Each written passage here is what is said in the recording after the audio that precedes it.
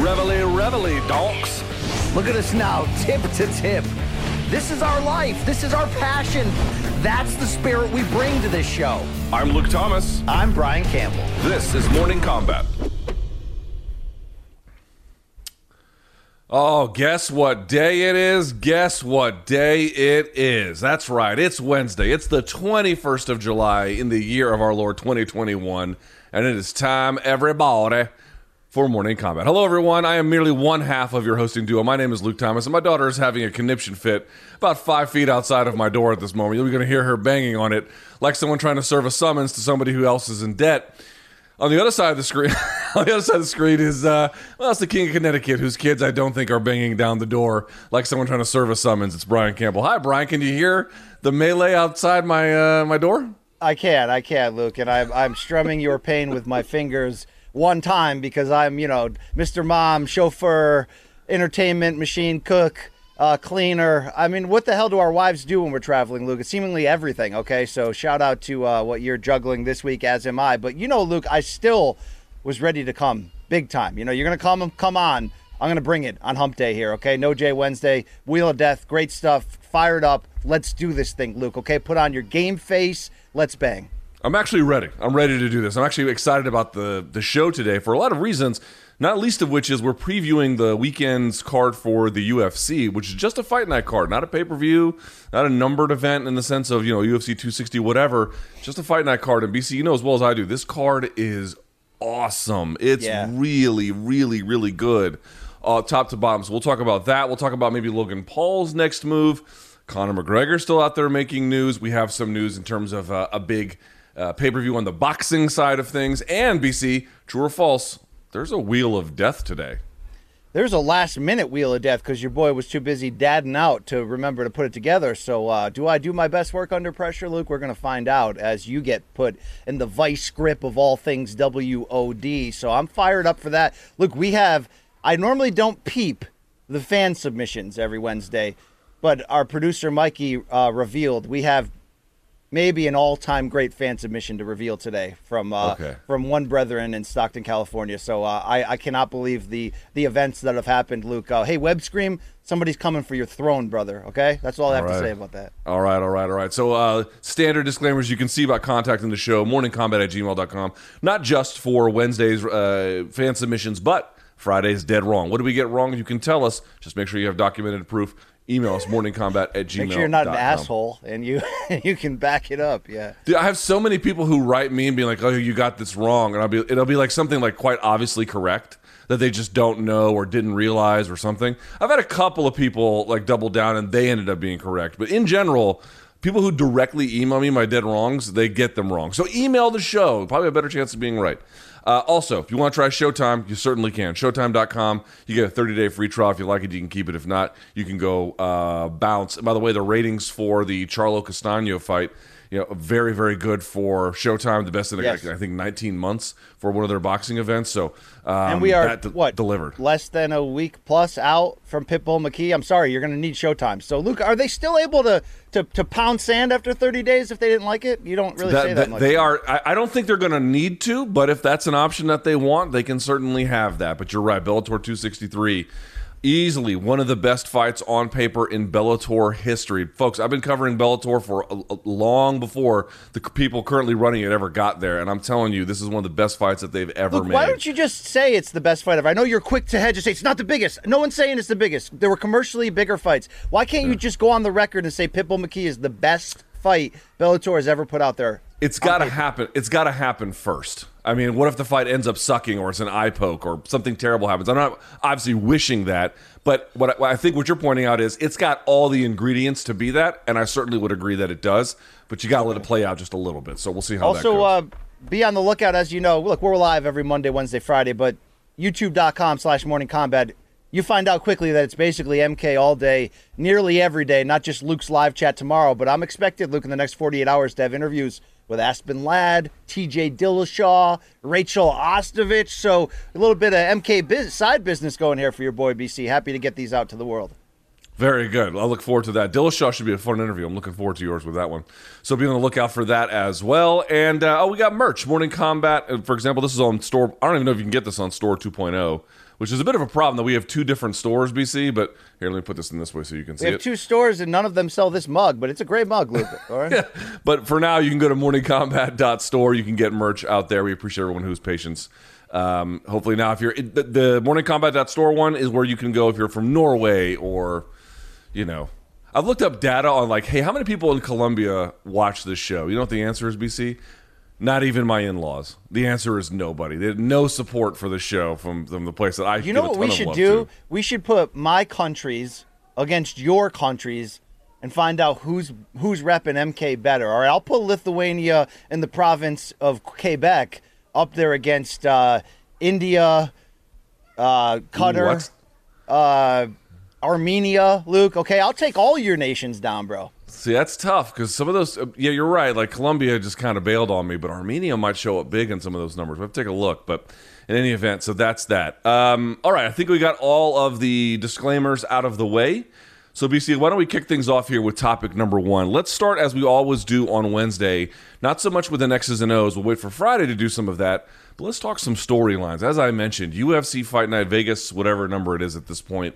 But the headlining card is going to be TJ Dillashaw returning after more than 2 years away against the rising sensation, maybe your future number one contender if he wins this bout, in Corey Sandhagen. BC, we'll start with you. When you think about the relevant storylines, I'm going to guess it's hard to not talk about why TJ Dillashaw was away for 2 years and what that means for this bout.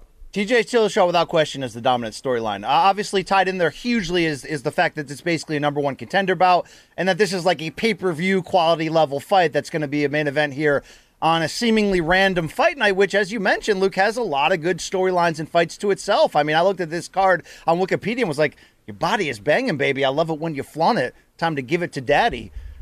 Tell me, how do you want it, right? Well, you know how I want it. I want to find out if TJ Dillashaw still has it. And I do, we tend to promote our brethren in this game, whether it's All the Smoke or the great professional comedian Brendan Schaub, who had a very good Food Truck Diaries with TJ Dillashaw that's fresh and out there, addressing, the stigma of the USADA stain, the comeback and all that. And Luke, one thing that TJ was really interested in making sure the public realizes is that they went back and tested all the samples for all of his previous fights, and it came up clean. Now, that doesn't mean he was clean. You can take that for what it is in the history of drug testing. But here's a guy who has a lot to prove. And what I love about it, Luke, was he admitted to Brendan that, he turned down potential softer comeback fights. He wanted the smoke. He wanted to make up for lost time. And Luke, he's not young at all. Do you know his age offhand? What is he, like, 35-ish? 35. He was 33 when he lost his title. 35. I mean, he's not only 35 at a weight class where you don't age well. I mean, at all. And a guy reliant upon speed and reaction time. So he's got a lot to prove. And Luke, that's without question the dominant storyline here. Can TJ still be the same? Has he used those 2 years to improve? Is it possible to improve from that high level he was in knocking out Cody Garbrandt twice? And, I thought he got screwed on the cards against Dom Cruz in a close, great, tactical, great fight. He was at a level where we were basically saying, is he the greatest bantamweight of all time? I mean, he was really at that level. Can he return to that? It's not going to be easy. Corey Sandhagen has every possible category to show you that this could be a tough night at the office. But, Luke, I want to spin the storyline back on you and say something that I really hadn't thought about that was a big talk on the shop sit-down, which was Sandhagen and Dillashaw are former sparring mates back in the day. How much do you think that potentially plays anything into the build to this one in terms of how confident they are in facing each other? Yeah, I've spoken to Corey about that a couple of times, what he made about it, because initially they were in different places in their career. TJ was a champion, obviously, a few years ago, and a few years ago, a guy like Corey, I mean, I think even as late as 2017, he was fighting an LFA or RFA, whichever version it was back then. So it took him some time to get up here. He's just, obviously made a lot of the work in TJ's absence. So he has some pretty strong familiarity with him, and I was asking him, like, do you have any sort of hard feelings towards the guy? He didn't. I think the reason why Sandhagen likes the bout is because obviously TJ never lost his belt, man. Folks forget about that. Like, no one took it from him except the UFC, but no fighter took it from him. No one beat the guy to become the man at this weight class. Obviously TJ Dillashaw lost to 125, but not 135. And so I think he feels like it's a little bit uncertain and out in the open there. And plus, like, Dillashaw was kind of the gold standard a little bit, not just because he was the champion, but you could just look at the way in which he competed, the intensity, the preparation, and frankly, the advanced skill set that he had. And I think Sandhagen has kind of always thought, if everyone's going to crown this guy being sort of not unbeatable, but, you know, this is the guy to beat at bantamweight, maybe that's not the case now, although we'll see, but it was certainly the case a little while ago. And I feel like Sandhagen, he didn't tell me this exactly, BC, but the feeling I got was like, I want to prove that that is not the case, that whatever you thought about him, I'm already past that. Not that he's like fallen off. He actually thinks that Dillashaw is going to come back and look pretty good, just that he's going up against him, so it won't really matter. That's the feeling I've gotten from talking to him. Luke, given the age of Dillashaw and those questions that we need answered, you know, is he still elite? Is he potentially the same guy, not on the stuff? How long has he been on the stuff? All those questions that are in our mind entering this. How much do you think Dillashaw's game will have changed given the 2-year break and given the fact that he's got to be aware that, you know, he's 35? Not that he's going to show up old overnight, but do you think he'll be more wrestling dependent? Do you think he'll be looked to be more of a counter slugger than, you know, quick Nat who's in and out jumping in there? It's a question of...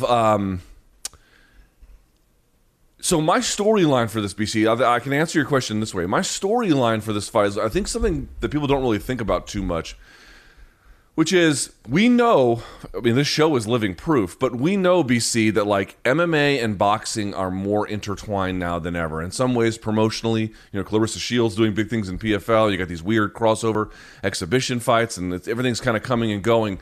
But, you know, you're seeing a lot more cross-training. You're seeing a lot more boxing trainers in MMA, and you're seeing a lot more guys training with boxers. And there's also a lot more acceptance in boxing of MMA's place than there used to be. I'm telling you, folks, and BC can back this up. 15 years ago, boxing was A, way more popular than MMA, and B, there still is going to be a rivalry, BC, for as long as these two sports are around, but it was a lot more hostile. There's a lot more distance between the sports. There was no community, so to speak, between them. That's not the case anymore. Why do I bring that up? Because one of the reasons now that you're seeing a lot more positive attitudes about MMA on the boxing side. Again, not that they're like, oh, we love MMA so much, but, you know, there's certainly a lot less negative than they used to be. It is because, frankly, the game got a lot better. Dude, the striking used to be bad in MMA, or at least not very good.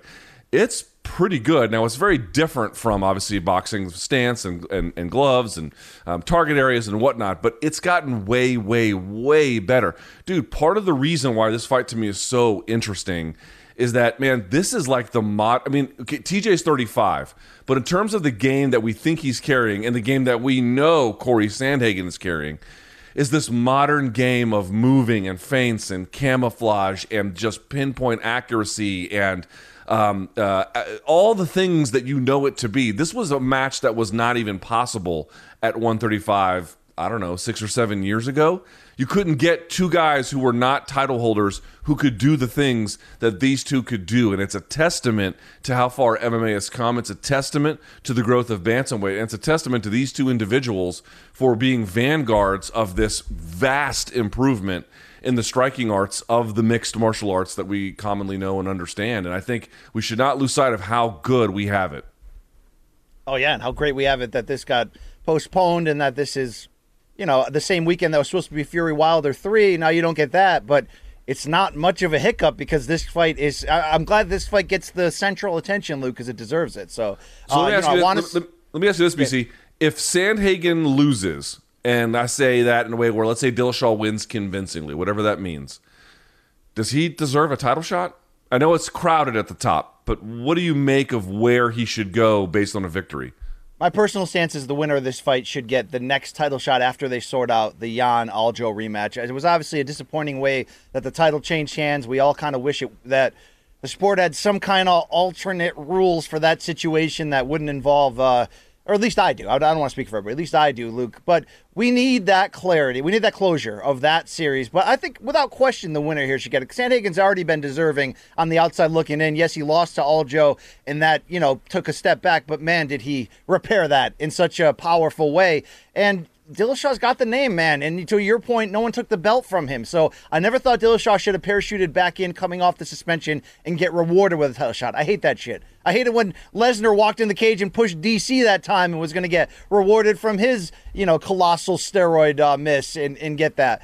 But you go out there and beat Corey Sandhagen, dude. What else are you going to ask of TJ? Yeah, give him that title shot. No question about it. So I'm with you. I thought a fight that made a little bit more sense would have been the fight against Aldo, but they didn't make it. They made this one instead. Maybe this one's even better, and I agree with you. The winner of this one absolutely should get the winner of Jan versus Aldo, especially if it's Sandhagen too. If Sandhagen goes, Sandhagen just ran through Frankie Edgar in 30 seconds in his last fight, something insane. I think if he does that again, then or not, obviously it doesn't have to beat him in 30 seconds, but if he does something kind of similarly impressive, I don't know how you can deny the guy. Any other storyline from the fight?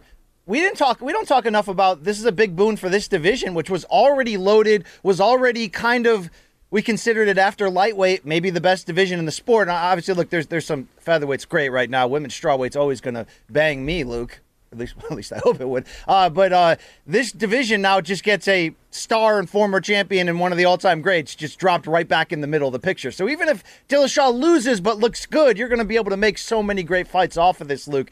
What a embarrassment of riches the UFC has in most of their divisions right now. I mean, Luke, would you say these are the best of times? I know we didn't plan this as some kind of alternate angle here, but are these the best of times in MMA history to be a fan right now? It's a pretty fucking good time, man. It's a pretty good time. You have to understand, there was a long time where the UFC was doing really well and hot and had exploded, certainly after The Ultimate Fighter, but it was still something of a try-hard league where they didn't have good sponsors. They had, Mickey's Get Stung and, the celebs that would show up. Even back then, credit to Shaq. Shaq's been ahead of the curve. Shaq, I think, showed it to one of the UFC 40s or something a long time ago. But, a lot of times it's like, hey, Antonio Sabato Jr. is tweeting about it. And now it's like, if you're a fan, you became a fan in the last couple of years, you have no idea what it used to be. And so, yes, I agree that between how much more commercially viable it is, BC, and to my previous point, how the game is just continuing to get better and better. There's content every week. Dude, it's a phenomenal time.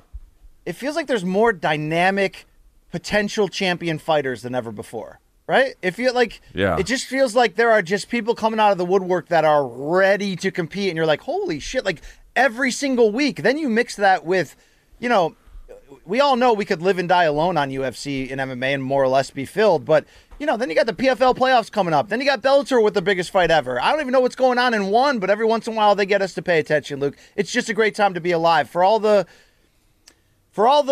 struggles of being a top level boxing fan. And by the way, calendar wise, if you look at the last decade, it's actually a good time right now to be a boxing fan. Yet you still got to deal with some of the ish that's just naturally there. It's a freaking great time to be an MMA fan. So what a time to be alive. What a time to host the best show in combat sports today, Luke. Okay, so count your blessings, brother. All right, because ever since I showed up in your life, it's just been a walk in the clouds. You know what I'm saying? Yeah, I'd say it's actually the other way around. But I want to point something out here, BC. If you look at these odds, you've got, I think however many bouts are on the card, only one of them, literally only one of them, has any fighter in the minus 300 range, that being Sajara Eubanks. All the rest of them are either fighter is in the 100 range or the 100, 200, and that's it. All the way up and down. It goes back to the point about, what kind of MMA do you want? Certainly, when UFC is hot and rocking, our lives are a lot better. Obviously, we want the fighters to make a lot more than they make. I really hope that they do. But I do worry about changes to the industry to make it like boxing, because it would make cards like this not impossible, but a lot harder to come by, or at least certainly a lot rarer, I would say. And, if you're a consumer right now, you have it good. You have it very, very, very good. Now, that takes us to the second topic, BC. We stay on the card itself, but there are other gems around it, particularly that co-main event. Let's start there for just a second, BC. Aspen Ladd taking on Macy. I always mispronounce her last name, I think. Chiasson? Chiasson? Chiasson, maybe? Chiasson? Yeah, I'm not sure. I think she's out of Fortis MMA. She's a great fighter. Aspen Ladd has been kind of this well, you thought maybe the next big thing, and then she had the hiccup against Jermaine Durandamy, but we know Durandamy got a lot. She was always pretty good, but got a lot better. Since then, Ladd has, I think, redeemed herself. This fight, it seems to me, BC, Winner of it probably gets a title shot, would you say? Or maybe winner of this gets Tate? How do you assess what's on the line here? To be honest, it's very tough to say. Even though we cry a lot that this division is so top heavy, but even worse than that, just barren outside, after Amanda. The reality is it's actually in a fun spot, not just Tate's comeback. You got Holm and GDR both wanting big fights. Aldana just had a big win. So, look, a great opportunity for Aspenland to remind us who she is. I think it's a winnable fight, although Macy's won 2 in a row and is starting to turn herself around. But Aspen at 26 does have a lot to answer, Luke. She had that 10-second hiccup, whatever it was against GDR, but the way she came on against Yana Kunitskaya in a close fight, in the fight that followed that, when we kind of needed to see who Aspen was, do you remember her trainer challenging her to get out there and get the finish, and she came out in round 3 and absolutely put it on the Hammer's girl and hammered her, Luke, impressively. Then she tears the ACL, MCL, and all the CLs in her knee. So, Luke, there's a lot to answer physically, but, she's got that strong ground game. She's aggressive. She's young. I don't know. There's a lot to build off of here where this is a very big comeback fight, but you can say at the very least, she's going to get a big name next if she wins this. So plenty at stake. I'm looking forward to talking to her to see how she's recovering physically and mentally, but she's a player in this division. I mean, maybe in the past we were like, she's just somebody next to feed to Nunes because we don't have anybody else. Now, Luke, we got some fun matchups to make at 135. Would you say this is the most viable the division has been since Amanda initially cleaned everybody out? I mean, this is fun times here.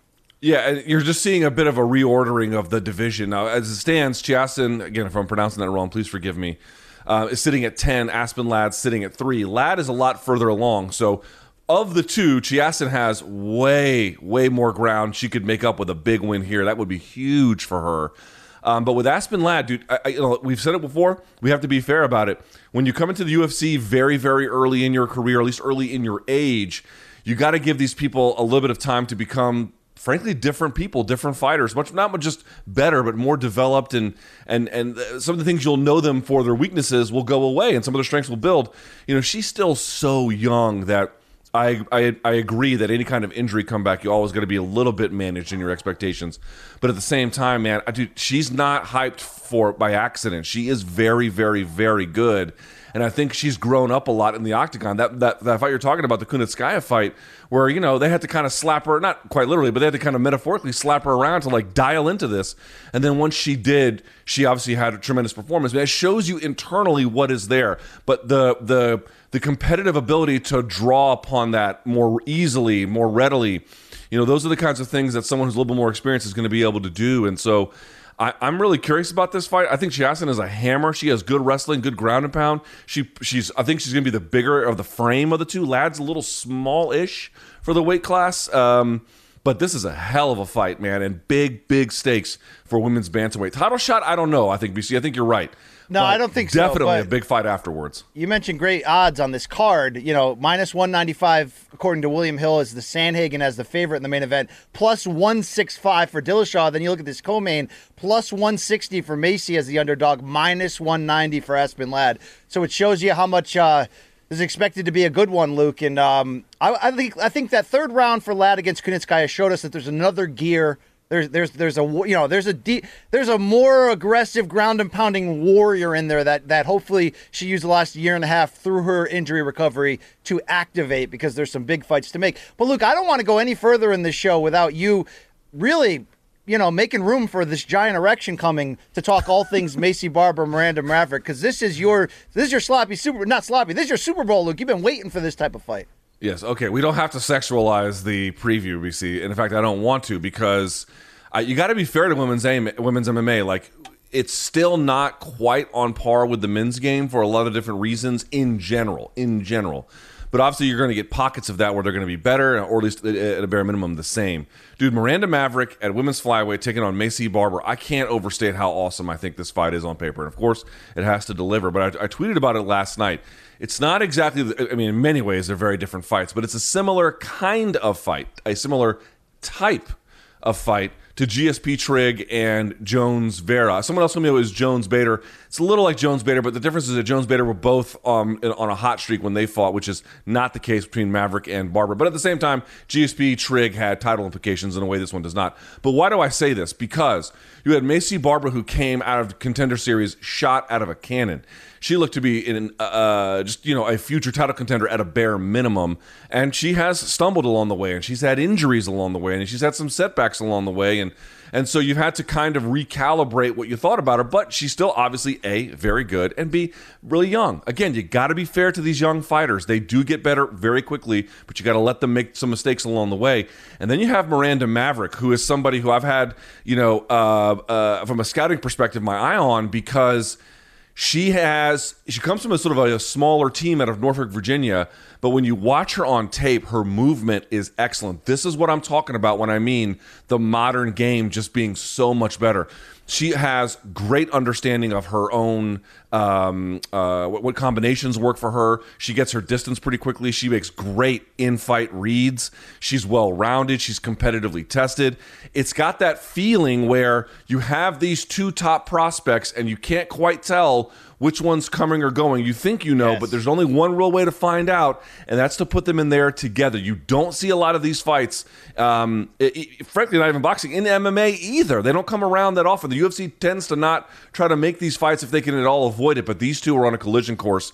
I love this fight. Outside of the main event, BC, this is the one I have my eye on the most. It is historically significant for this division, and to get a fight of this caliber with fighters this young on the women's side of things tells you that side of the game has made light years improvement in how good the offerings can be. This is a 24-year-old against a 23-year-old, both who have been tabbed either now or in the past for Maycee as like a future, potential star. So, Luke, odds making again. Let me give you the William Hill line. It's so close. Plus 115 Maycee Barber, minus 135 Miranda Maverick. Because of their age and the fact that both have such bright potential, to echo your earlier point, it does have that feel of like, remember when John Jones and Ryan Bader were both unbeaten and fought? Or maybe Jones had the DQ loss by that point. But you get the point. It was like, oh, crap, two sort of bright guys that may have next in this division are going to fight this early. But the storyline is different here with Barber coming off of 2 defeats. So I want to ask you, is this smart matchmaking for her? Because after that humbling loss to Roxy Modafferi, which was an upset loss, we thought Maycee was going to go right from that to a title shot and try to become the youngest champion. We know she got hurt in that. We know it exposed some parts in her game. But, Luke, she came right back against Alexa Grasso with really difficult matchmaking and lost that. If you're managing her, if you're, still on the idea that this 23-year-old could maximize into something great, and again, let's not overvalue losses early in MMA, not even in boxing either, but especially in MMA where it's just part of the game, dude. You got to learn. Would you go back? Would you have matched her against Miranda Maverick coming off a 2-fight losing streak right now? I mean, they are doubling down on, nope, we figured it out. She's the goods.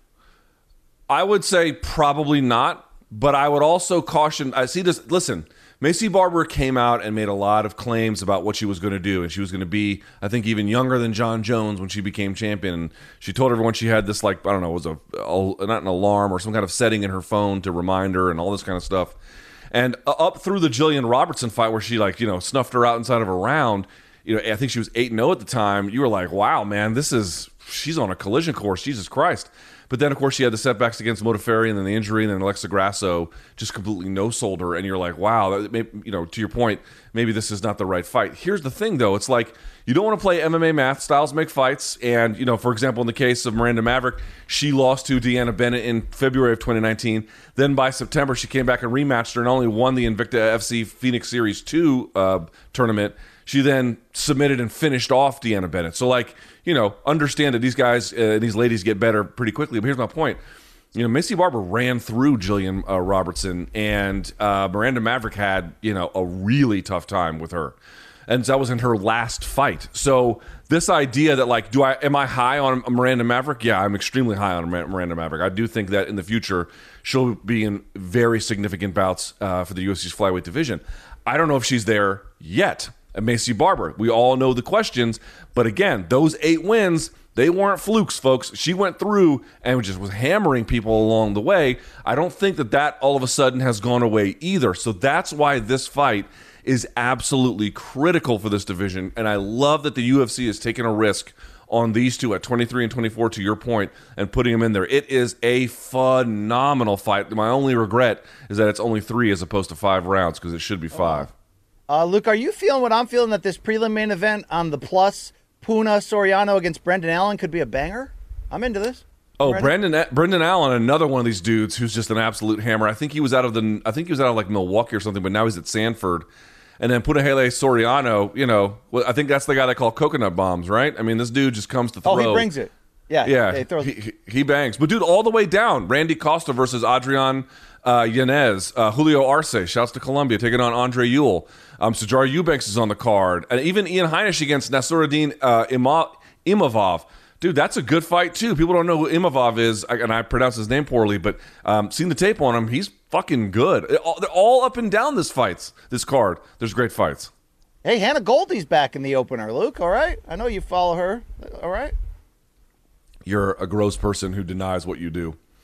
All right, anything else from this card stand out to you besides what we've already gone over? Kyler Phillips taking on Howley and Paiva is another good one. Apparently, I can't say anything on this show that isn't received sexually, Luke. Okay, I'm a professional MMA analyst. All right, bro? Yeah, I know, but every time you're like, hey, let's talk about titties. Anyway, this next fight features 2 women's strawweights, and I'm like, well, maybe don't do that at first. But you get the idea. Tons and tons of fights on this card. Also, Mickey Gall in the opener. And like, it feels like, BC, we don't talk about Mickey Gall hardly at all anymore. 6-3. He's up and down. He loses to Randy Brown. He beats George Sullivan. He loses to Sanchez. He beats Tuari. He loses to Mike Perry and lost like pretty handily. And now he's going up against, I would actually say, a pretty good fighter in Jordan Williams. This is, what are the odds on this one? So our friends at William Hill, they've got Mickey Gall as the underdog at plus 155. Jordan Williams at minus 190. Frankly, I don't even disagree with that, BC. Mickey Gall has his back up against the wall here, for sure. Remember when we used to think Mickey Gall was like a potential player? I know he had gotten sort of the setup matchmaking fighting both Mike Jackson and CM Punk, but he had shown some bright things and a cocky, almost Colby Covington-like confidence in himself without the extra shtick on that, although he is pretty corny in his own right in his commentary. But, this is a referendum fight, Luke, so let's see what the kid has here, all right? I think, dude, how many of the fighters who came off of Dana White looking for a fight have had lasting success? Mickey Gall's still here. He could win this one, so let's not write him off. But, like, who else was it? Sage Northcutt bounced. Yeah. Who else came from that? I would have to rack my brain, Luke, and I can't produce. I think that was one there another dude, significant name? There was like a heavyweight who had found out had like Randy a criminal Brown, past. according to Manich, Randy Brown. Maybe, yeah, maybe that's true. All right. Well, we'll see. Oh, that was Gaff. Sorry, let me put some respect on Gaff Pierre's name. That was Gaff on that one. All right, fair enough. All right, BC, we get to the boxing side of things. A report has come out from Mike Coppinger of ESPN. Nothing is official, but they are, quote, closing in on a deal between ... Canelo Alvarez and Caleb-Plant. Why is this significant? Well, over the weekend at 154, we tried to get a unification for that weight class where Charlo had 3 belts, Castaño had 1. There was the draw, but the idea is the winner would have had all 4 belts. If Canelo wins and defeats Caleb-Plant, or vice versa, the winner of this bout will have collected 4 different bouts. It'll be a pay-per-view, PBC on Fox, September 18th, BC. What do you make of this news? How to interpret it? I'm so happy because there was some talk that the negotiations were kind of falling apart, and Canelo was, I don't know if they put that out there publicly to try to sway the negotiations, but Canelo was suddenly looking at possibly going back up to 175 and going after Bivol or the other champion, our boy Better Beef. But look, when you have a chance to make an undisputed championship fight in this era, I mean, go break glass and go for it. Here's why this is awesome, Luke, because Canelo has, in leaving Golden Boy and DAZN, even though he's been fighting their last few fights, and basically becoming a promotional and network free agent as the pound-for-pound king and biggest pay-per-view star in the game, we've seen fighters in the past use that power, right, to match themselves easy and to control all aspects. The fact that Canelo's going out of his way. Now, look, he'll be a favorite against Plant. We all know that. And Plant's coming off a performance against Caleb Truex that was not scintillating. So you're going to expect Canelo to win this. But the fact that he's going out of his way to make it,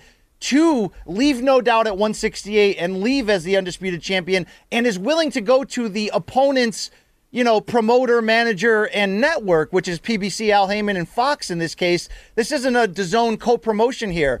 Canelo has retained the services of Eddie Hearn as his promoter, but, right now, Eddie gets it. Devin Haney, a guy who's fought on DAZN of late, but now is a network free agent, also retained Eddie Hearn, who's willing to match Devin on other networks. This is a good sign. Eddie Hearn is a promoter right now that gets how to manage stars, and the fact that Canelo is willing to use his power for good here, this is great for boxing.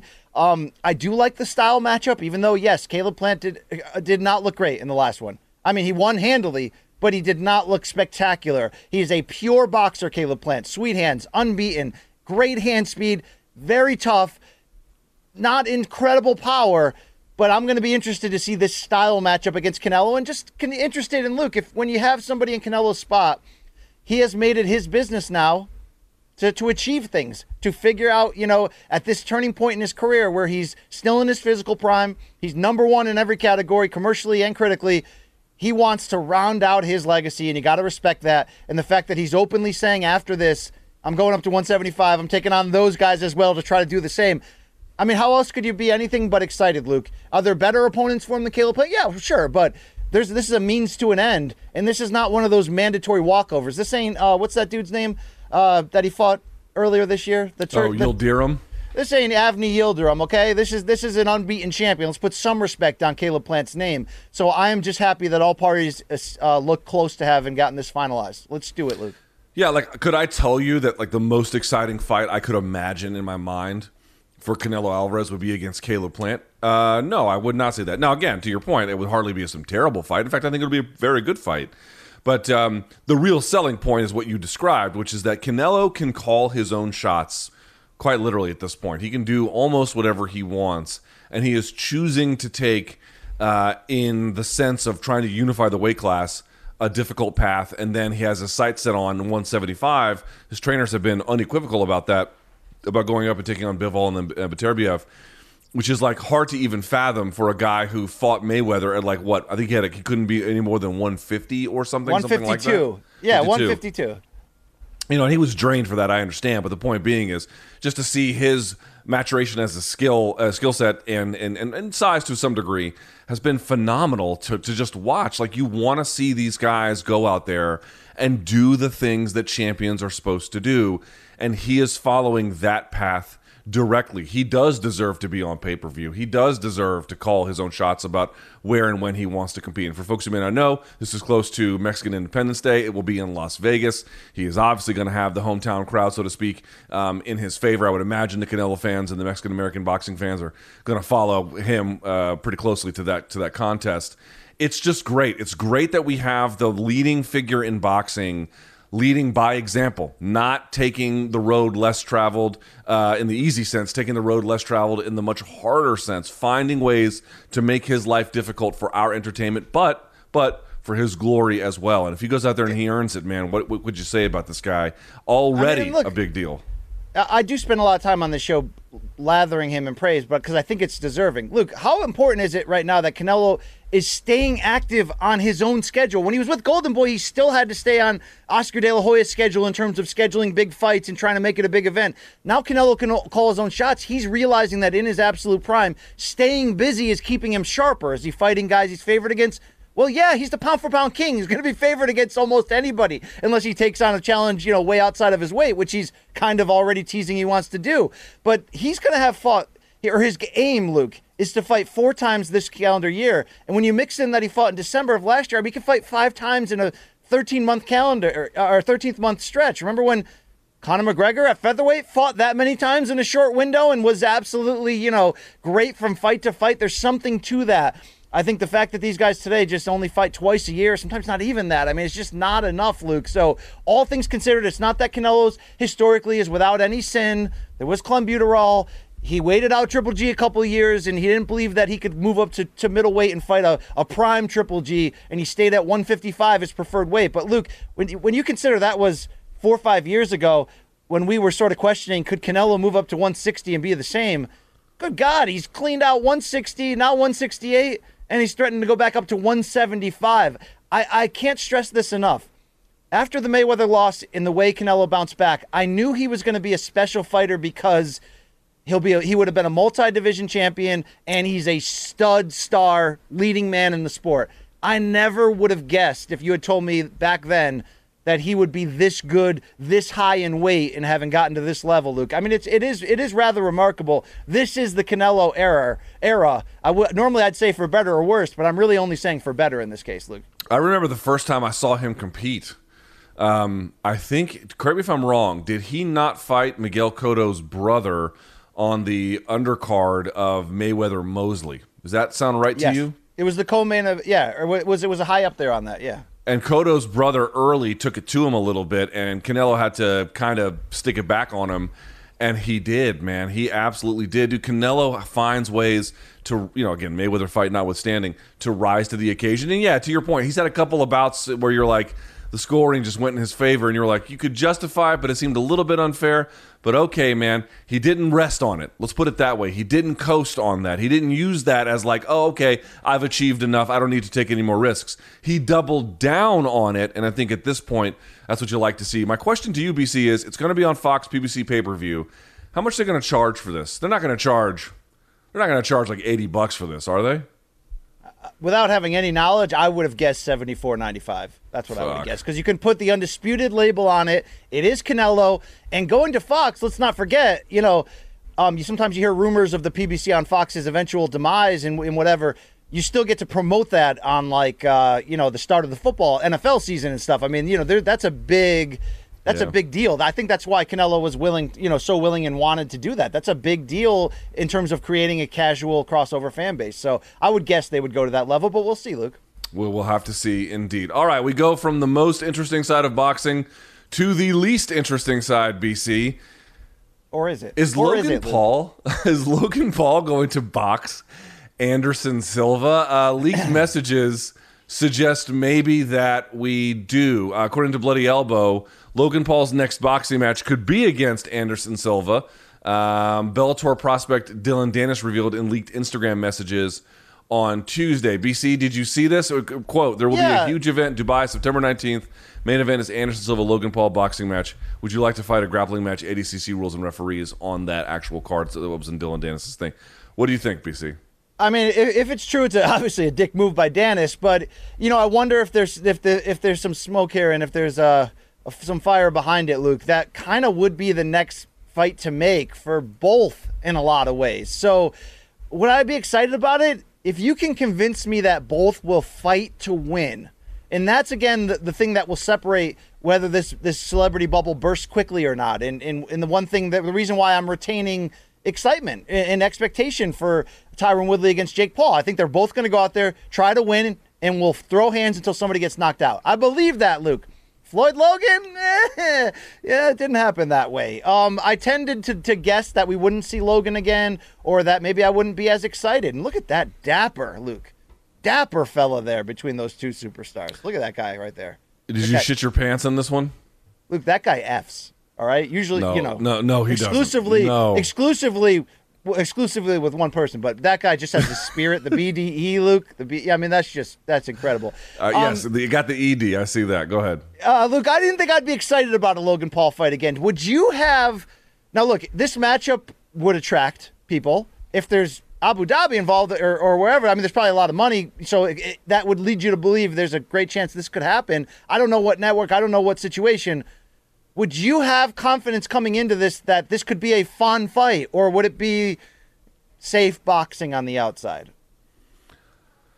I think it depends on Andy, right? I think it depends on Andy. I think that we saw in the Julio Cesar Chavez fight that Andy gave us a spirited performance, I think is a good way to put it, and Chavez did not, and he paid for it as a consequence. I think I'll say this, dude. For me, you can like or dislike the Paul brothers. I'm not. I don't know aside from boxing, I don't really know what they do. So I'm not a fan in that sense. But I've said this before, dude. Jake to me is just. Jake deserves a little bit more, maybe a lot more respect because he's actually taken a lot more risk. A guy like Anderson at this point, he's like, oh, I've got nothing left to prove. He said it a million times, and I'm out here to have fun and blah blah blah blah blah.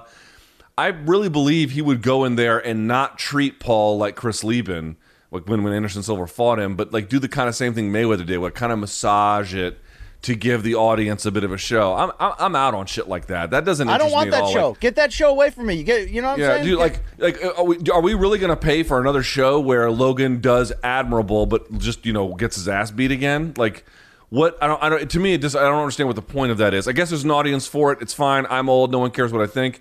But that to me is not all that interesting. What's interesting to me is Jake Paul taking on Tyron Woodley, and Tyron Woodley's had his issues, but he's a real fighter, still training, devastating puncher, still very much so.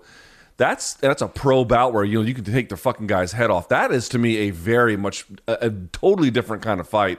I'll give that the respect it deserves. I'm not going to hate on Silva and Logan making big money if that's what they're going to get. God bless them, but it ain't for me. It would be interesting. We don't have any inside info on this. If it would go back to Triller, would it go to Showtime because they're in the Jake Paul and Logan Paul business lately? It'd be interesting to see, but. If you could guarantee me that Andy would go for the win, right? He'd probably solicit a few MMA journalists' wives ahead of time in an indecent proposal email. But after that, Luke, if he was willing to go into that fight and go for the knockout, again, this is where this genre could be booming. If people are willing to sell their soul in these, well, they're already selling their soul for the payday, but if they're willing to actually put the soul out there and take a chance that it gets spectacularly finished. This could be a fun fight because Logan's a big boy. It's the one thing we can say about him. He's a big boy, and he can handle himself from the standpoint of, I don't think he'd be easily knocked out. I think Floyd thought he would easily sort of slap this kid around, and he didn't, and it became a really boring fight. What if Andy went after him, Luke? I don't know. I don't know if I have that confidence that it would, but we'll see, Luke. Maybe Showtime will pick it up, and then we'll have to have that confidence that it would. Luke. Yes, in which case I'll have to change my tune and, collect the check to do it. In all seriousness, again, listen, if Anderson Silva's going to get, let's just imagine something, $10 million for a payday by, who, God knows who, over in the Middle East because they want to pay him for it. It's like, he was so underpaid throughout the totality of his career. And I'm sure he made good money, but relative to what he should have been making, I'm sure he left a lot on the table. And the end of his career in the UFC was not a great one. God bless him. I'm not going to hate on that. That's okay. But, you're asking me, or the audience generally, is this something you're interested in? I'm not interested in either a case where Anderson has to kind of massage it to give us entertainment, or it's just bad boxing. I don't understand what the point of it is. Woodley versus Paul may or may not be bad boxing. We'll have to see. But the stakes are so real and so different that I'm willing to let's take a very wait-and-see approach on that. But they're just not the same to me. They're not the same. Look, if you had received the same email from Anderson's people that I did, along with the medium-sized dress shirts that they sent and the hair gel in the mail for doing a fun interview with him, and he asked you straight up like he asked me, hey, come to my gym, wear my fight gear, roll around with me, and bring your significant other. Given that they're the two most important South Americans in your life, or at least two of the three are your wife and Anderson Silva. Would you have, in good faith, considered that? What people don't know about BC is that he mistakenly believes that people are trying to fuck him or people around him when they're never at all trying to do that. He'll go up to a water fountain at a grocery, not a grocery store, like a CVS or 7-Eleven, and he'll get his big gulp, and someone will just stand next to him waiting for their big gulp, and he'll come out of the store and be like, that person next to the B in the big gulp machine, they were trying to fuck me there, and I saw it and I lived it. I'm like, they were just trying to get soda, but BC thinks everyone's trying to fuck him, and I don't quite understand why. The thing about BDE, which only the genius possess and the insane lament, Giannis and I, after last night, he certainly understands what it's like to carry that BDE. It is a magnet, Luke, for all things good and bad. So, it comes with the territory, all right? All right. Well, just so you know, no one's trying to fuck you. Okay. With that out of the way, BC, we are almost done here with the rundown. We'll get to some of the fun parts of the show. But last and certainly not least, what do you want to say about this, BC? McGregor madness continues. Yes. I was okay with not having this on the show. BC wanted to keep it, so I said, okay, let's do that. So you got more McGregor. What do you want to call it? Hey, let's milk that udder, Luke. This is utterly ridiculous. Can we milk all what's left out of this, please? All right. So Dana White spoke to, I guess, Fox News, because Lord knows he definitely doesn't go on political outlets and do political things. But in this particular case, he was talking about Conor McGregor's ankles and his chronic injuries. Now, here's what Dana White had to say, quote, about McGregor. He's had ankle issues for the last couple of years, and he had asked if he could tape his ankles coming into this fight, and he got clearance to do it from the Nevada Commission, White told Fox News. And then he opted not to tape them. I don't know why, but yeah, he has chronic arthritis in his ankles. However, BC, Dr. David Abbasi, who is a ringside physician, told Fansided, now this is not a gentleman who evaluated McGregor. I think he's working with very incomplete information. But here's what he said, and I want to get your response. Quote from the doctor. With a supposed kick to the elbow, you look closely, and again, you don't have to be an expert to have a great view. That was a glancing blow, and it didn't really hit the elbow. It's more of the inside of the arm, and it wasn't obvious in energy or force. You can see there wasn't enough of an abrupt stoppage. It's just so obvious. If you look at those two scenarios, the other being the checked leg kick on video, that's not what happened. He does seem to roll his ankle because the fracture occurs and he loses his balance, and of course, basic physics takes over and he rolls it laterally, and probably to jump to the next question you might be asking me, so what was it? It's hard to tell, but it could have been cumulative. These are fighters, and there's a lot of contact with the tibia to multiple body parts that could have led to the weakening. So let me just ask you this, BC. Again, I'm sort of over this story. You know, Anthony Smith came out yesterday, said everyone in the Glover fight, he had a broken hand, never revealed it. He had a fucked up leg, but he still beat Jimmy Crute in that fight anyway, so, you know, it takes and it goes.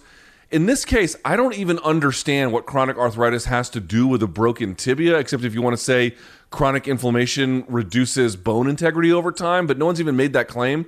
I guess I'm just trying to point out, I don't understand why we're having this conversation. No, the loss is not as firm as the second one, but it's not as dismissible as McGregor wants to make it either. What do you make of all of this? Yeah, I mean, look, it's the story's lingering because it's McGregor, obviously, and because he's been more willing than ever before to lean heavily into these excuses. It seems like he's a piñata now, and everyone in the game is taking their turn whacking at it and saying, you know, he wasn't injured or whatever. I think, Luke, the problem is all of this excuse-heavy stuff, even if you believe morsels of it but not the whole thing, it's making Conor look pretty weak. That is the thing. It's kind of making him look like an old biatch, to be honest with you, right? Maybe, again, that's what he needs to do to psych himself back into the belief, because every great fighter needs to be a con man to their own better decisions in a lot of ways, to talk themselves into it. So if that's the case, I'm willing to forgive it. But it's interesting how many people with some sort of knowledge are coming out, whether they're fighters or physicians or whatever. It just kind of also makes him look, potentially, Luke, given Dana's comments here, not smart. Like, if there was a significant injury, then again, you came out leading with kicks, which could expand it. And if there wasn't, now we're talking about you practicing without pads and, you know, not necessarily dealing well with your chronic arthritis. I mean, it's all a bunch of bullshit in the end. There was a new theory somewhat pointed out there. I mentioned earlier I'd watched the TJ Dillashaw, Brendan Schaub Food Truck Diaries. Luke, I'm not sure if you saw that, but TJ's take on it was that it was weight cut related, which stripped Conor of the minerals in his body. I know we're really going deep here. Which stripped Conor potentially of the minerals in his body, which had led to some potential fragility in the bones, which would have made a break or a stress fracture in camp a lot easier to have happen, Luke. Do you give any credence or clear water or even a revival to this, or are you just ready to keep going? I'm done on this one, man. Again, it's not that I don't believe that it played a role in the fight on some level or another. That, you know, these fighters go in there with terrible injuries. They have to find a way to navigate it, and sometimes they find a way through, and a lot of times they don't. And that's not fair. But it's not fair in ways fucking across the board.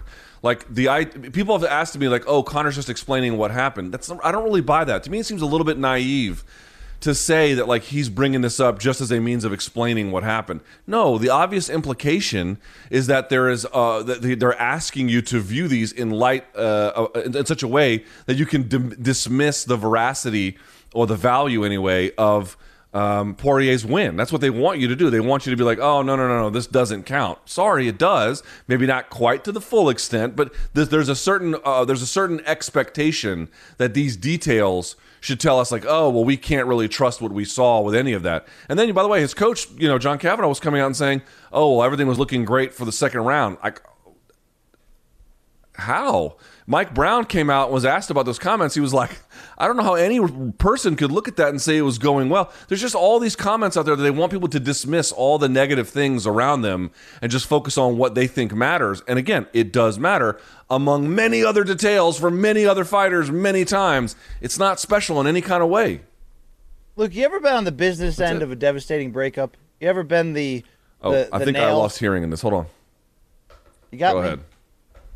Luke, you ever been the nail in a devastating breakup? You ever been absolutely hammered out? I'm good. I hear you now. Sorry about that. My earpiece died.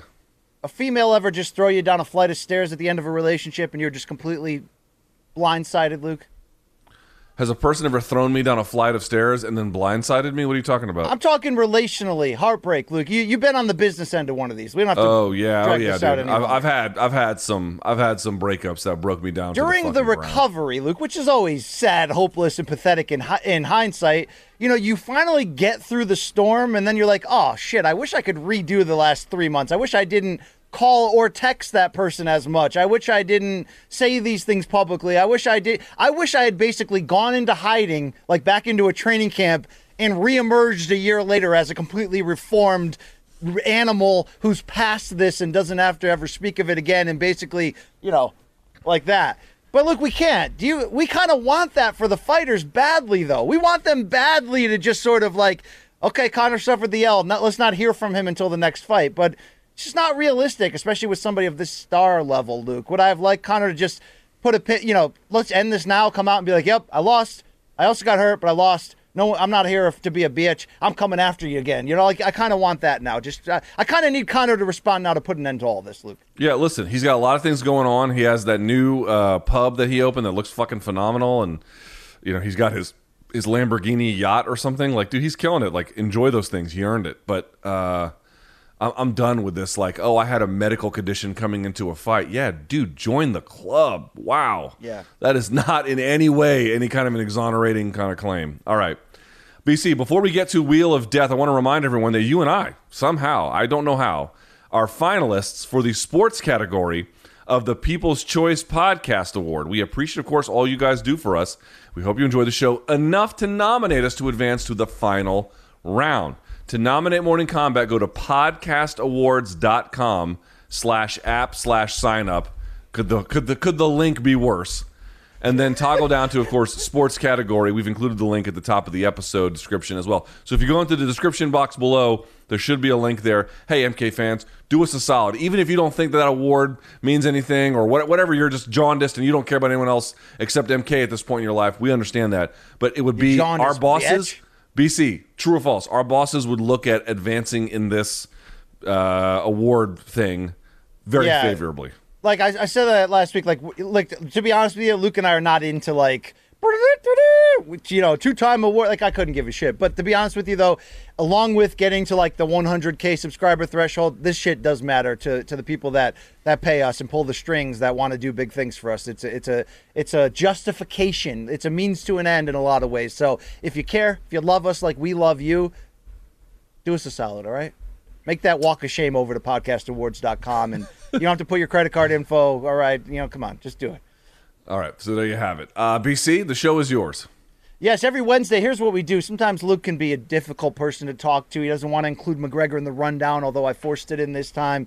So I have to create a segment in which I ask him uncomfortable questions. So what these are is 10 categories. Luke will spin the wheel 5 times. Good faith responses to average faith intention questions. It's called the Wheel of Death.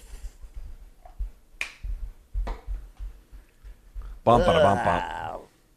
10 categories. Luke, your categories this week are Tattoo on Titty, Huge Hogs, MMA Media Edition, Chewbacca's Libido, Consensual Mindfucks, Heard It Both Ways, You Ain't Lying, You Know Who the Fook I Am, Ignoring Your Indian Roots, and finally, Death-a-Palooza, Luke. You get what you get.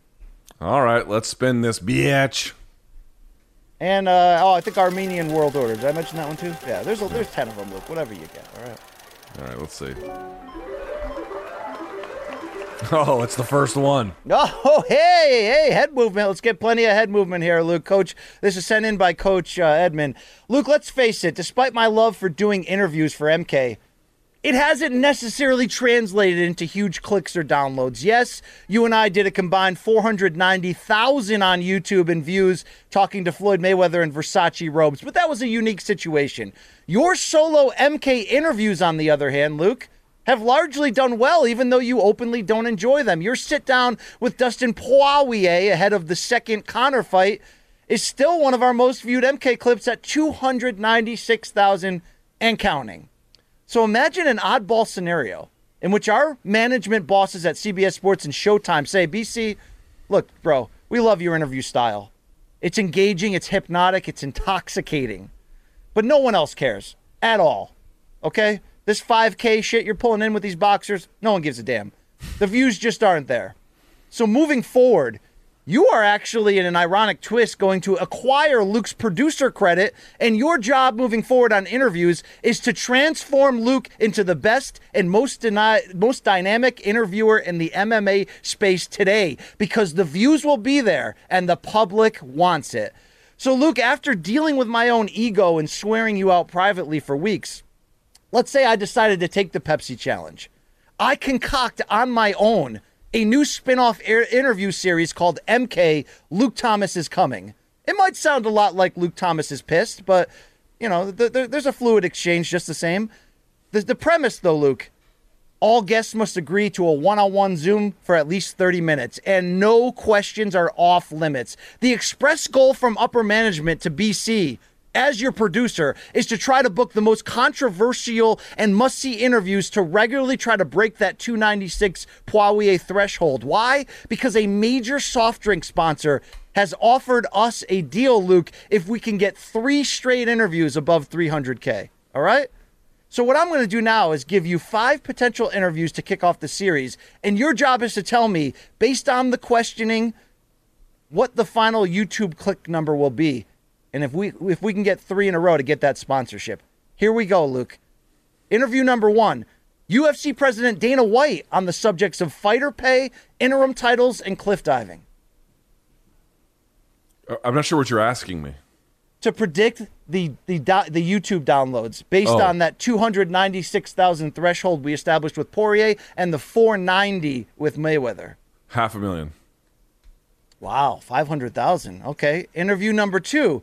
Luke chats with UFC heavyweight John Jones, reliving the infamous UFC 214 press conference and talking distinctly about pulsing, USADA's handling of his infractions, and much more. 150K. Really? You don't think that could do $1 million or something stupid, Luke? No? I'm not of the belief that there's a strong demand for, like, John and I to make up and, like, oh, wouldn't that be fun? I mean, I think you're right. Like, if there were a chance for he and I to talk again and we were able to bury the hatchet or whatever, I do think it would do well. Don't get me wrong. But I'm not convinced that would be, like, the thing about Dana's like currently extremely popular. Obviously, he's still active as the UFC president. And you're talking about, like, really controversial issues. You know, is the John versus me thing, like, that's top fair. Of mind for fans? I don't imagine that it is. It's a niche thing, your rivalry with him through press conferences. But yeah, if you got Dana on there pushing him about these topics, you're right. You're doing 500,000 at least. I like where this is going. Interview idea number 3. Former Mandalorian actress Gina Carano comes on to talk right-wing politics, freedom of speech, and Instagram removing her famous topless photo, Luke. Yeah. She did an interview for The Federalist that I think did really poorly. I'm not convinced. I think she was on her way to being really popular with the show. Because if you looked at some of her other stuff, she was like, oh, she was in a Steven Soderbergh movie or whatever. But, you know, she was in, like, Deadpool. You'd never seen Deadpool. She was in Deadpool as well. She was in one of the Fast and Furiouses, too, I think, right? Yeah, but, like, always in some kind of a way that wasn't really memorable. The thing about her character, Cara Dune, was like a great character. She played it really well. She was really well suited for that role, and she blew it up because she has stupid-ass worldviews that she can't keep to herself. I don't think that would do that well either. I really don't. I think if we were in the middle of the Mandalorian controversy, it would kill. But we're past it now, and I don't think that would... I think it would be okay, but not that great. All right, we wouldn't win the sponsorship with this. Okay, Luke, number 4. Your father, Robert Thomas, agrees to sit down on Zoom to talk his parenting style and whether young men need proper validation from their male idols in order to be a success in life. 5K. That's one of your, hey, I'm going to interview Schlabbity Schlab from the upcoming boxing card. Oh, thanks, BC. That really put us over the 100K hump. This could be, maybe I could come on as the moderator. This could be a psychological experiment. I'll Martin Bashir your family, Luke, and lead, this could be great, okay? All right, Luke, so far only one of the four has broken that threshold we're talking about. Here's the final chance. Number 5, Luke, we bring on the most prominent Canadian MMA journalist in an open chat about topics including business ethics and your up and down professional relationship with him. I think that would do really well. I think that probably clear your threshold, yeah. Mm-hmm. I think we can do 1 million with that shit, Luke, okay? I also feel like, how did you not ask about Joe Rogan? If we interviewed Joe Rogan on, or whatever, you, me, or whatever, MK did it in MK's way, this imagined version or any other, dude, that would fucking kill. It would fucking kill. That's a great point, Luke. Obviously, this question and this entire segment it's only been created to put you in awkward situations, Luke, but you're right. Potentially that would have killed. All right, Luke, spin number 2 coming your way. Spin.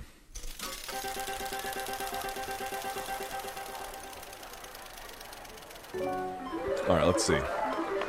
Oh, I thought I was going to get tattoo on titty. Consensual mind fucks. All right.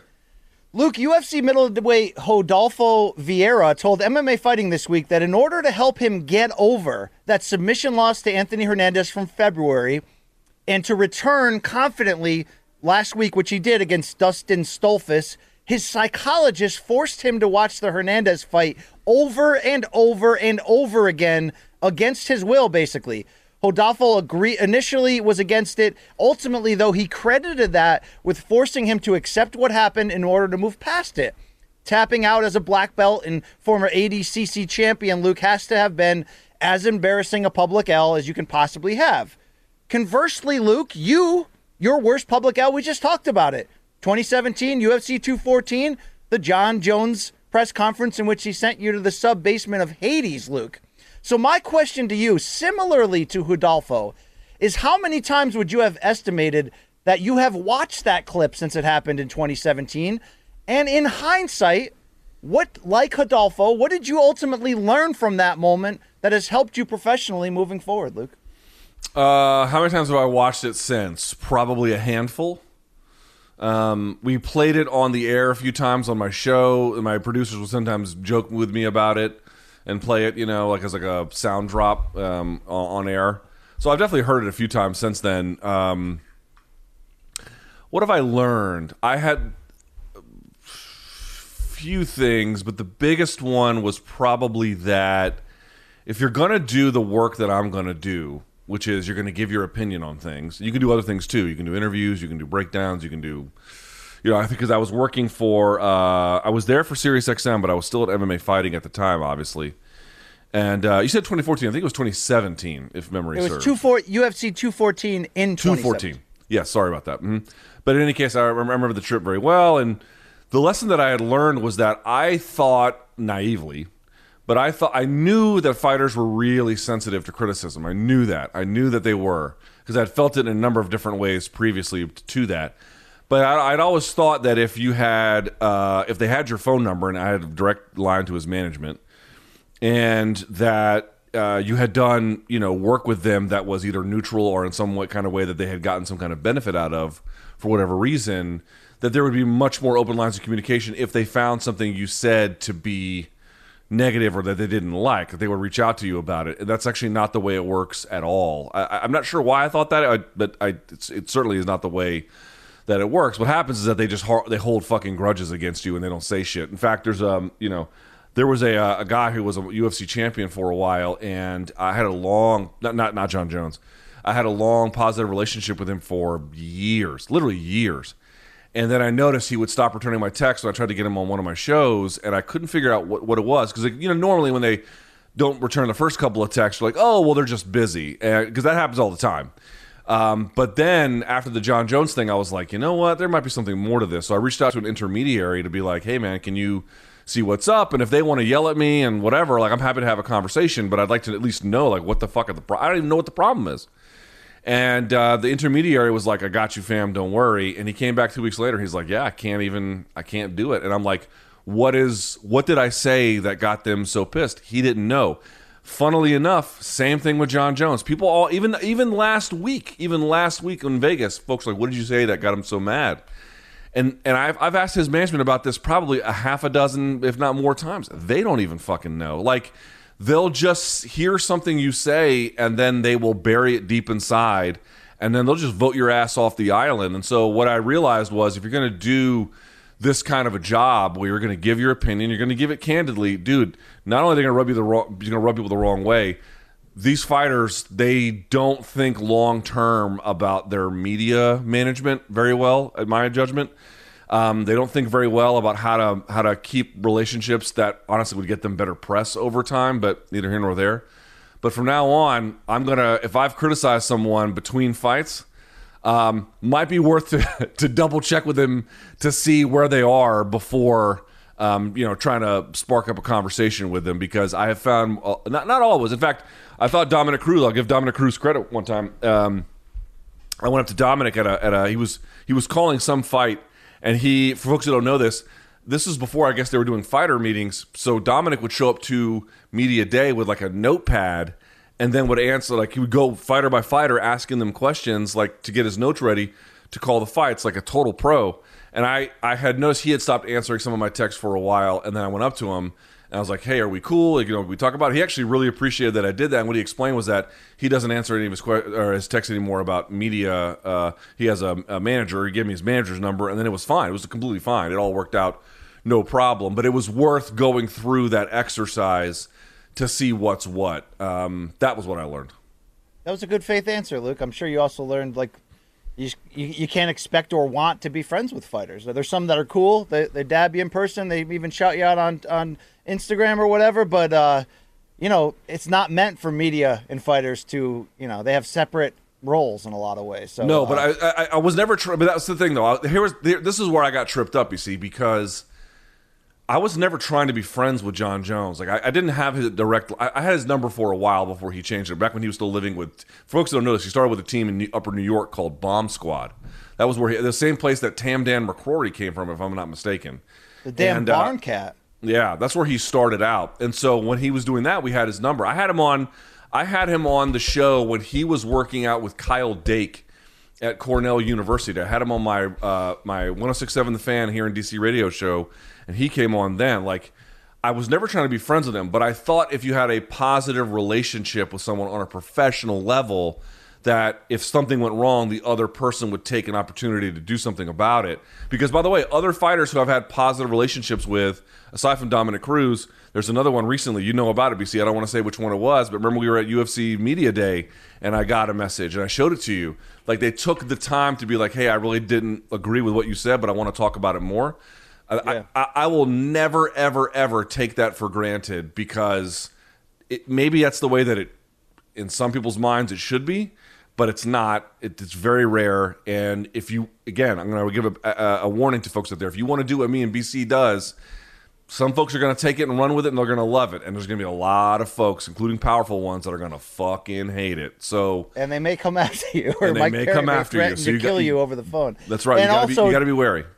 John was in a weird stretch during that time. Obviously, the year before I was working at ESPN, and he had told through his management that he's no longer talking to Okamoto in any form. So I actually got to interview John in person when he came through Bristol, in a spot that normally would have went for Brett. So, I mean, it's just Brett told me after that whole thing, Brett called me. And he told me, he was like, "Dude, it's been years since I've been allowed to talk to John." I was like, "What did you do?" And he's like, "I don't know." This happens way more frequently than you might imagine. Not just to me, BC, but like, MMA media member says X, and then fighter Y is like, "Fuck that guy forever," and that's just how it goes. Indeed, Luke. All right, spin number 3 coming your way. Come on, big booties. You know me, I'm always cheering for that. You ain't lying. Luke, following his disputed split draw last Saturday against Brian Castano in their undisputed championship fight, unified 154 title holder Jermell Charlo put out a statement on Instagram in the last 24 hours regarding a potential rematch. Here's his exact quote. "Brian Castano is one hell of a better fighter than anyone gave him credit for, and he came to fight for his life. If fights are scored as a whole, I landed the harder and better shots, but boxing isn't scored that way. Boxing is scored round by round. I've always said to take a belt from a champion, you need to take that belt, and the judges felt neither of us did enough to take those other belts, and they ruled it a draw. I don't want to become the undisputed champ by a narrow, controversial decision. I want to make a statement. I didn't do my part to get the KO, and as always, I will continue to learn and improve. When we run it back, just as I adjusted in the second Harrison fight, there will be no doubt about the result. Hashtag Lions only for L, Luke, which I can assume means for life, brother, okay? So, Luke, the only thing I didn't like about that statement, by the way, I like that he was like, it's a 10-9 must system here. That's what people always forget, Luke. So many people are like, well, I felt Charlo landed the bigger shots overall. It doesn't matter. It's 12 rounds. If you don't knock somebody out, it's who had more rounds that they won. I don't like that he said, I think neither judges thought neither of us deserved it, so they scored it a draw. No one scores it a draw at the end, dude. They add up the rounds. I mean, come on, let's get that through our skulls. Anyway, Luke, imagine the two fighters agreed to an immediate rematch this fall, and Charlo trainer Derek James, during a late-night YouTube rabbit hole, randomly stumbles upon a former series called MK Dissected, Luke, that used to do gangbusters, and he decides to call you and ask your thoughts on how Charlo should strategically adjust his style for the second fight. What would you tell Coach James? Well, here's the problem with this question. You want me to answer in good faith? In good faith, what I would say is I would need to go through the bout with a fine-tooth comb to look at it more closely. The only thing I could say outright, and I think his trainer even said this, I believe I saw this, because I remember seeing it being like, oh, he's absolutely right. There wasn't enough volume from Charlo. There just was not. And I said it on Friday, you cannot match Castaño's volume. Fine, don't try to do that. But you're going to have to do more than like what I'm going to call the Charlo minimum, which is not laziness, but like that comfort zone where they like to be very, very selective. And dude, 99% of the time that works out exactly as intended, but sometimes it doesn't, and it didn't in the first Harrison fight. It almost didn't in the second Harrison fight, and it didn't really in this fight either. But beyond that, BC, again, I'm honestly trying to answer in good faith. I don't have any superpowers at all, or any special wisdom, or any special insight. To the extent I understand any bout is because I record it and I slow it down and I watch it in painstaking detail, and through that examination I'm able to get a clearer sense of what happened. I've not done that with this bout, and so I'd be just making shit up if I said something other than volume. I'll give you a chance to watch it 49 times, and we'll revisit in the future. I appreciate that. Obviously, throwing more punches would be key. I'd love to see him live and die with that jab, Luke. Yeah. Okay? You know what I mean? I think there's ways getting off the ropes, dude. You got to get off the ropes with this guy. You really do.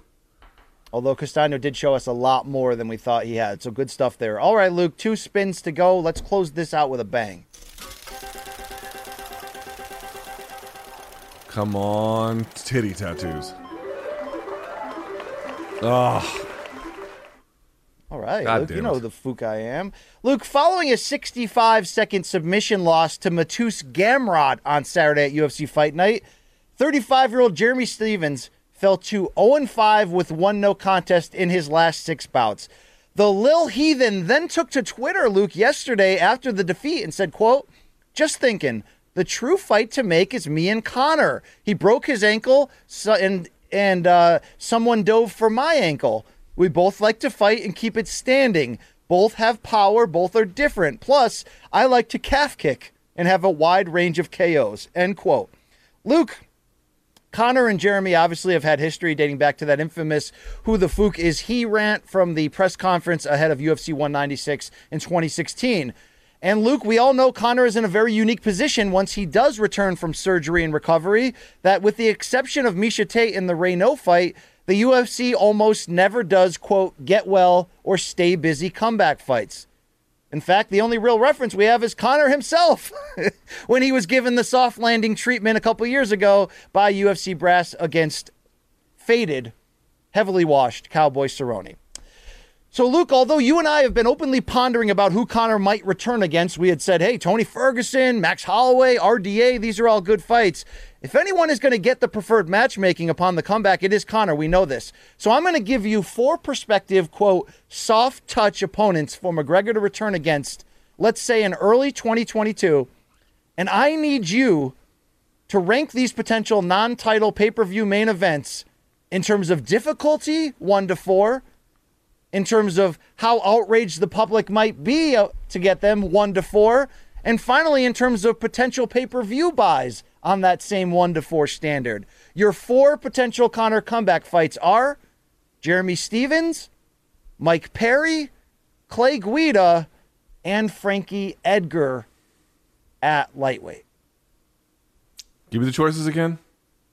Jeremy Stephens at lightweight, Mike Perry at welterweight, and Clay Guida and Frankie Edgar at lightweight. Okay, you can cross Clay Guida off the list. I don't like that one at all. You can cross off Edgar as well. Well, look, rank them from 1-4 in difficulty, Luke. Hold on, I'm trying to think of who I like the most. I like the Perry fight the most, quite candidly. Although Perry's kind of, he's got his own difficulties. The build would be insane. Look, the build would be batshit Mayorga versus Fernando Vargas level insane. Yeah, I like Perry 1, even though the fight is silly, and I do not. You're only asking me among these choices, rank them. Okay, I'll go Perry 1. I'll go Stevens 2. I'll go Edgar. I'll go Edgar 2. I'll go Stevens 3. I'll go Guida 4. All right, what's the most difficult for Conor here? You got to rank these. I think you could make a case that like Edgar's the most difficult. I think because he's still relevant. At least, I mean, it's a 135. I don't know how it would be at 155, but he doesn't take damage the same way, so that's tough. But on the plus side, he obviously has a motor for days, and he can wrestle, and he can mix it up, and he's constantly moving. That could be potentially perilous for Conor. I don't think that it would be, but you're thinking out loud. Perry's not what he once was, but he can hammer. He's got a big punch, and he's fucking durable. So and he can wrestle. He wrestled the shit out of Cody. He might wrestle Conor a little bit too. There's something to be said for that as well. And Stevens, for all the reasons you mentioned, huge punch, decent stand up. He gets hit a lot, but when he's dealing. And then Guida, Guida has a lot of things, but I just think Conor would land a big shot eventually and light him on fire. But Guida's motor, relentlessness, sort of that would be something to watch out for. Would there be public outrage with any or all of these 4 matchups? I don't think there'd be outrage with Stevens. I think there'd be outrage at 170 versus Perry because you'd be like, what are you taking that fight for? It makes no sense. Guida, I think there'd be outrage for. The other two, not so much. Edgar, there might be like head scratching, but not exactly like outrage, And do you think they could all clear 1 million, Luke, pay-per-view wise? Do you think that there's one that would bottom out badly? Guida would be a tough. Yeah, that'd be a tough sell. Edgar could do it. Perry, maybe. Stevens, probably. I think those would be fine. All right, we'll see which direction the UFC goes, Luke. One more spin to take us home. Let's go.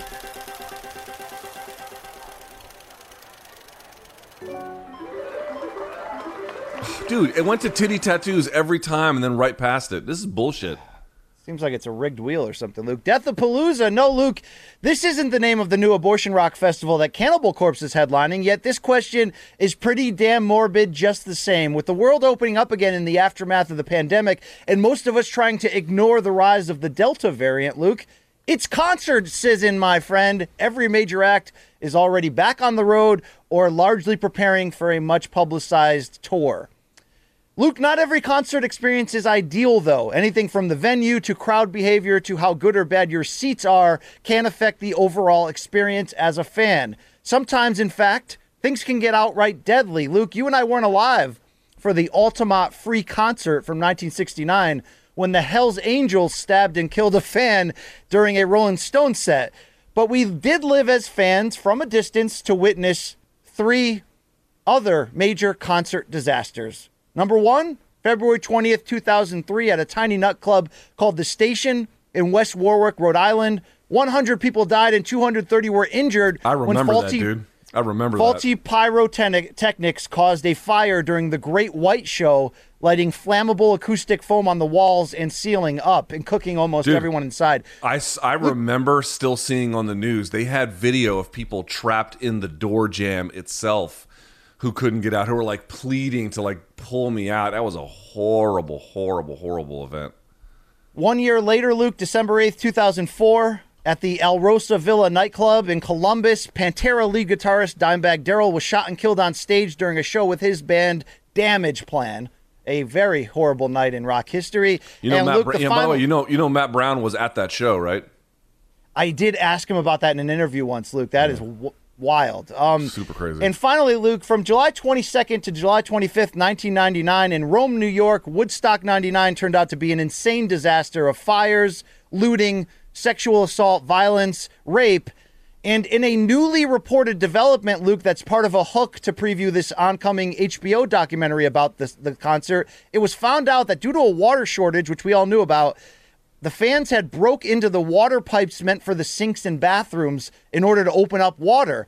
And what it did, Luke, is it led to a large leak of shit. So, Luke, all those visions we've seen from Woodstock 99 of people rolling around in the mud and sliding down, it has been in hindsight revealed that that was a mixture of raw sewage, water, and mud. They were rolling around in shit on top of everything else awful that happened in that big-time money scam called Woodstock 99.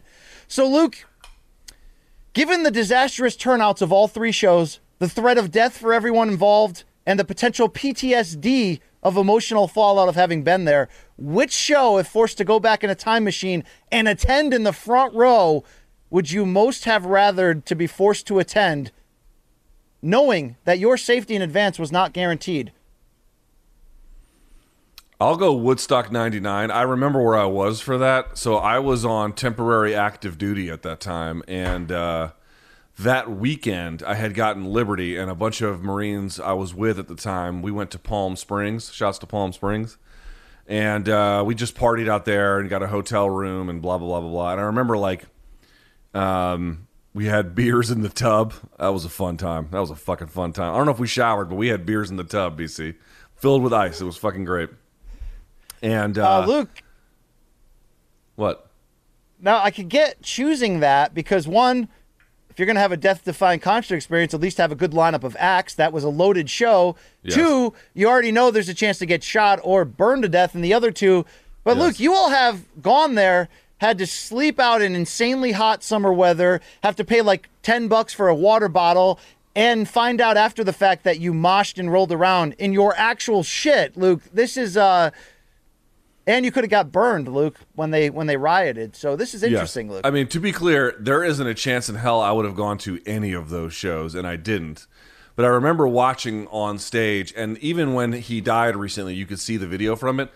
Just to be able to see a prime DMX totally in command of his game at that time, having a crowd that size in the palm of his hand, and the place was big enough where if you were clever enough like me, I think you could have avoided most of the feces, I guess. I don't know. But I'll say this, man, that was like, Woodstock 99 was egregious and stupid and totally unnecessary. It really had nothing to do with the first Woodstock, either in spirit or continuity of music or anything, really. It was just a cheap ploy. But if you just look at the fucking bands, dude, that was like a 90s. Yeah. We grew up in the 90s, BC. We went to high school in the 90s and whatnot. Man, that was like, Jesus, that was so perfect in terms of capturing the spirit of the time, not just in rock, but in rap, as I mentioned.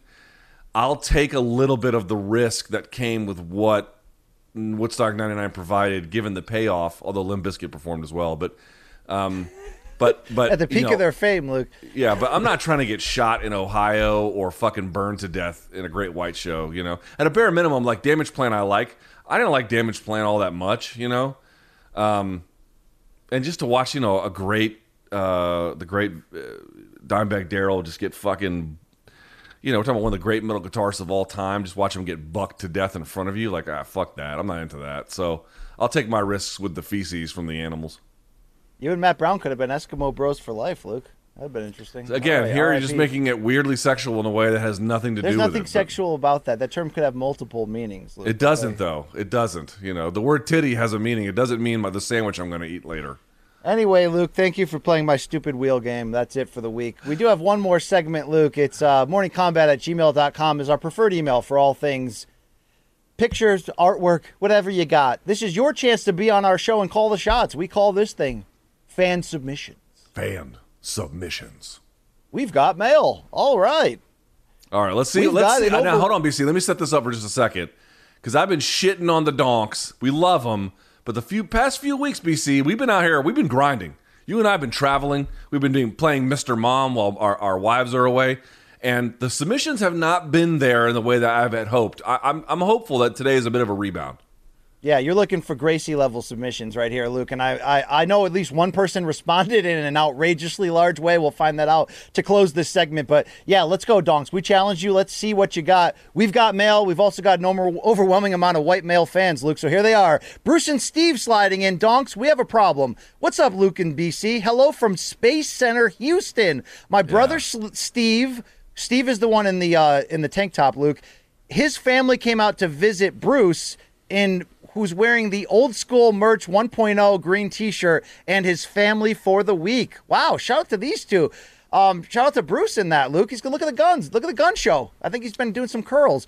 Also, Bruce says, for the first time ever, after being apart for a long COVID haul, these two brothers will be enjoying MK together thanks to vaccines because science. We don't miss an episode and love watching the show grow and evolve with the new content. Great stuff from 264 in Vegas. If you're ever in Houston, maybe we could meet up at the Space Center and find Uranus together. P1 for life. Bruce and Steve. Luke, I'd look for anuses with these two guys. They're of our ilk, okay? This is why we need to take the MK desk on the road, bro, because we've got people like this all over North America that we could cater to.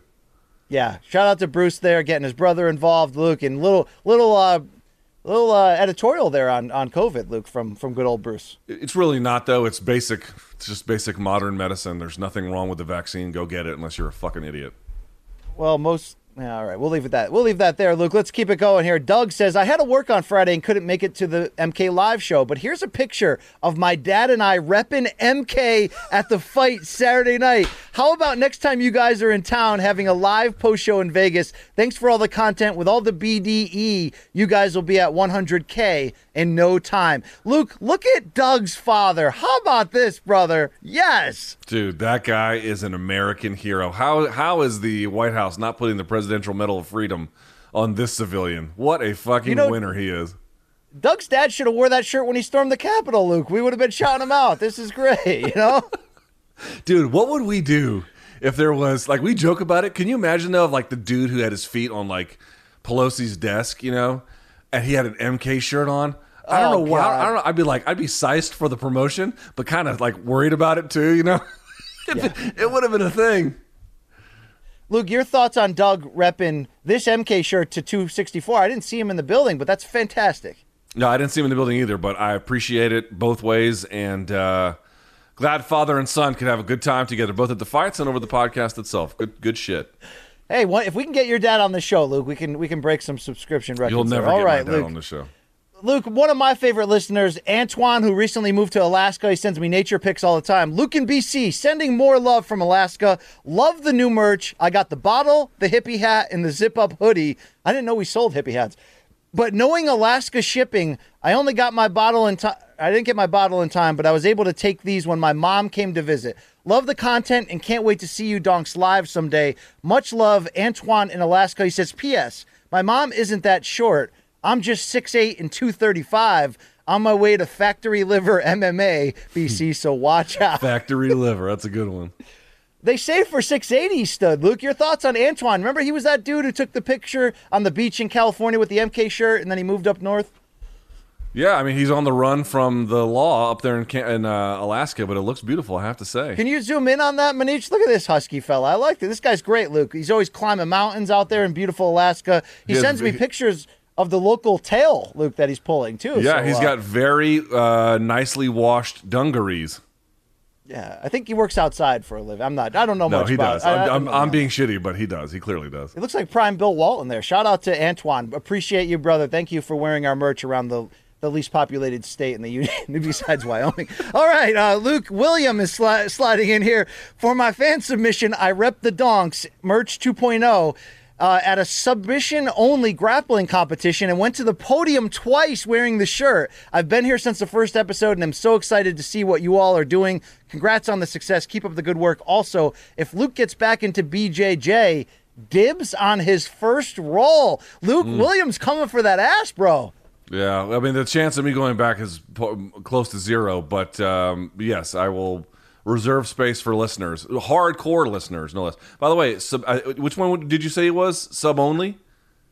Yeah, sub only grappling tournament. Yeah, yeah, that's the way it should be for some of these things. So, shouts to this gentleman, great fan. Yeah, shouts to him going up to the podium to win his medal with the MK Fight Club shirt on. Love that. Good for you, William. You're a good dude. You fill that shirt out well, by the way. I can see you've been in the gym. All right, Luke, let's go over to Lee. He says, greetings from Taiwan. Just working out in my home gym listening to my favorite rap record. 10 points to name the record. I put the big weights on to impress Luke. Sorry, BC, I love me some Steely Dan, but it's not good workout music. Oh, and my Merch 2.0 hoodie arrived just in time for the tropical summer. Stay frosty, Lee. Luke, international shipping, it works, brother. Taiwan on. Taiwan is a great place. He's got about, I'm going to guess, around 25 pounds total in his hands because he's got the camber bar with like the 2.5ers.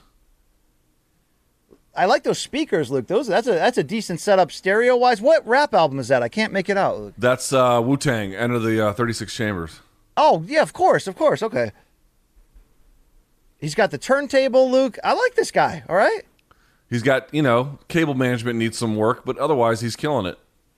Do you think Lee is turning around some high quality poontang on that side of the world, Luke? He might be. I don't know exactly how friendly the Taiwanese are to people who are not natively Taiwanese, but I dated a Taiwanese girl for a time. BC, how about that? Oh hey, Luke. Okay, look at this. I like it.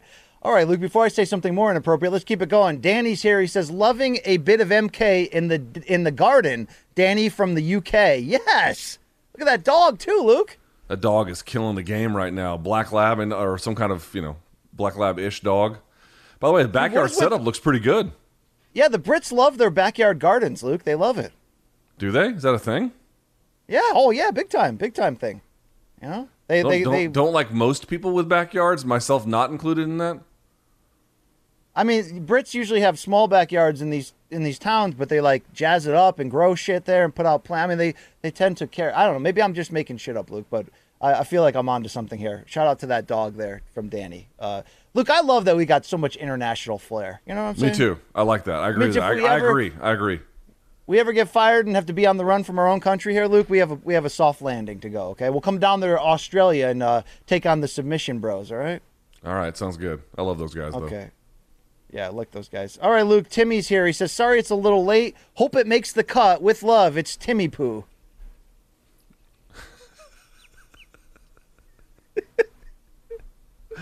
That is well done, Luke. Is that the Travis Barker? Who's he kissing? I know. I wanted to hit them with a hockey stick when they were fucking doing this. I was like, will you two disgusting animals please not do this on a fucking broadcast? Look, you ever been on a Ferris wheel and you look over and two teenagers are going at it like this, Luke, and it's just like, it's a little gross. Dude, if you're going to kiss in public, try not to look like you're trying to eat each other's faces, please, for the rest of us. Fucking it looks like he's trying to eat her soul, Luke, but that's a well-done meme just the same, Timmy. Jason's here with 3 submissions. What's going on, BC and Luke? Jay from Boston, back for the second time. This go around, I'm paying my respects to MK's love of hip-hop. Much respect to you, BC, for consistently adding in some timeless verses into your daily art. Number 1, first we have Bushwick Brian and the Ghetto Boys. Luke, I cannot tell you, can we blow this up, Mitch? I cannot tell you how much I love this because the Ghetto Boys, We Can't Be Stopped was one of the seminal albums of my largely commercial turn to hip-hop in the 90s. Is that Willie G, the Gangster of Love on the left? And that's, who's the other guy, Luke? Scarface on the right.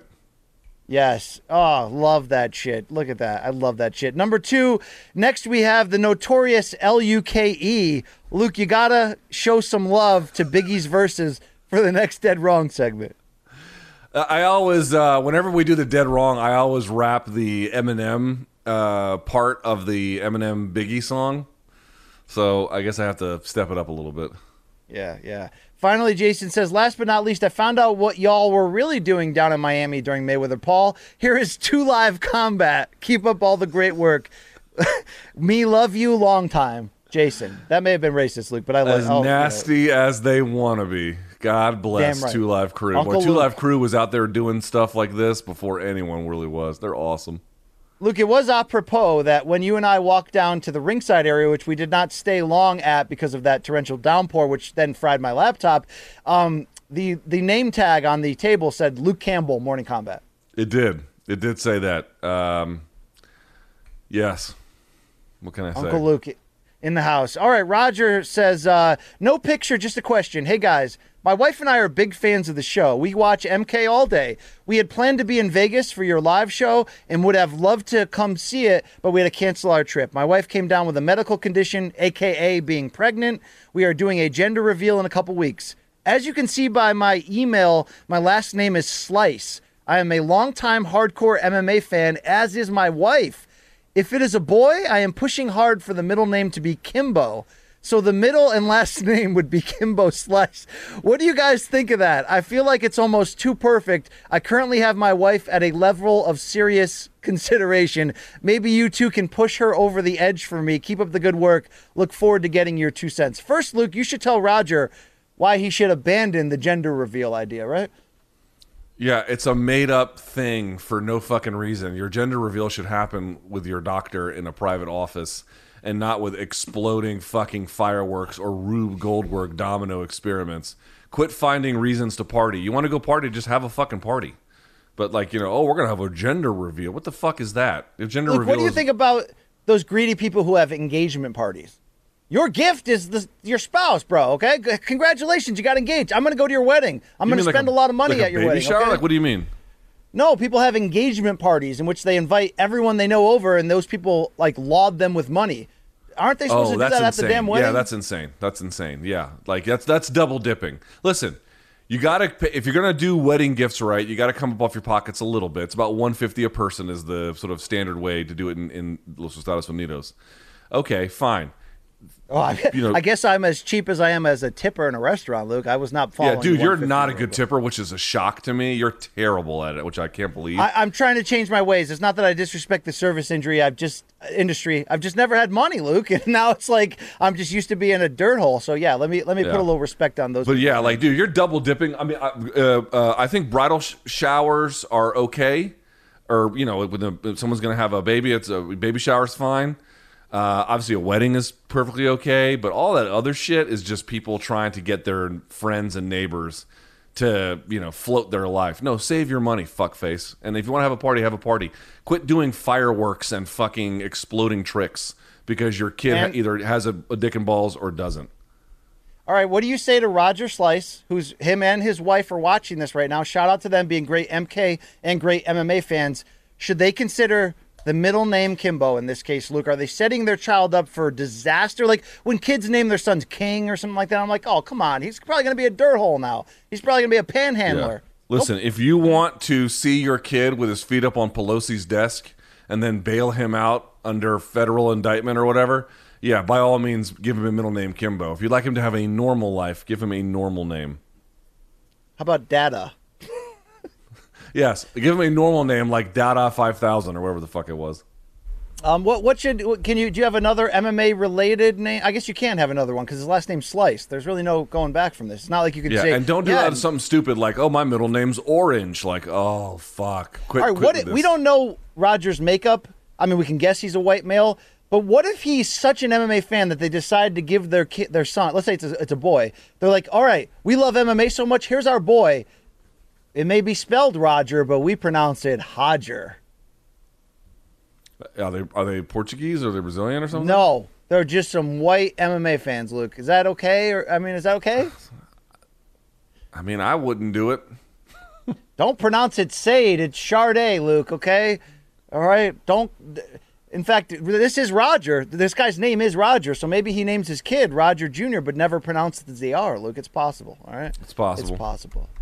All right, finally, Luke, I hyped this up at the beginning. You tell me if I got this wrong. Do you remember a fellow from Stockton, California named Damien who had, really, I'm going to have to get a psychologist involved, the scariest tattoos on his body I've ever seen, yet is a three-needle brethren with myself and is a P1 fan of this game? Here's his message. Revelry, donks. It's Damien from Stockton. And today I am fired up. Today I got the BDE. No, I didn't visit GetRoman.com. Even better, today I made history by getting the first ever Morning Combat tattoo My abuela was not happy with me getting another tat, but I told her I love MK like family, except in this family, there are no divorces. I don't mesh with any other show the way I do MK. I love the energy from BC, my Three Needles brethren, and Professor Salt and Pepper. I look forward to MK almost as much as the fights. What can I say? I'm a proud donk. Keep up the great content, or I may have to come to storm the Room Service Diaries episode and spice it up a bit. Stay frosty, Damian from Stockton. Luke, I don't even know what to say, and I'm not kidding here. This guy on a viable part of his body just put us on there. Luke.